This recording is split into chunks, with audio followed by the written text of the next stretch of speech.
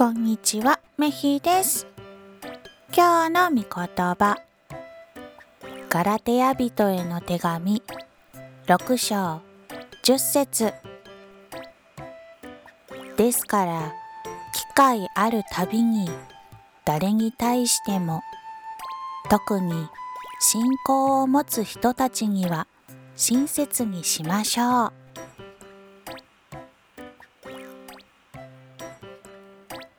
今日も隣の人と仲良く過ごすことができますように。それじゃあ、またねー。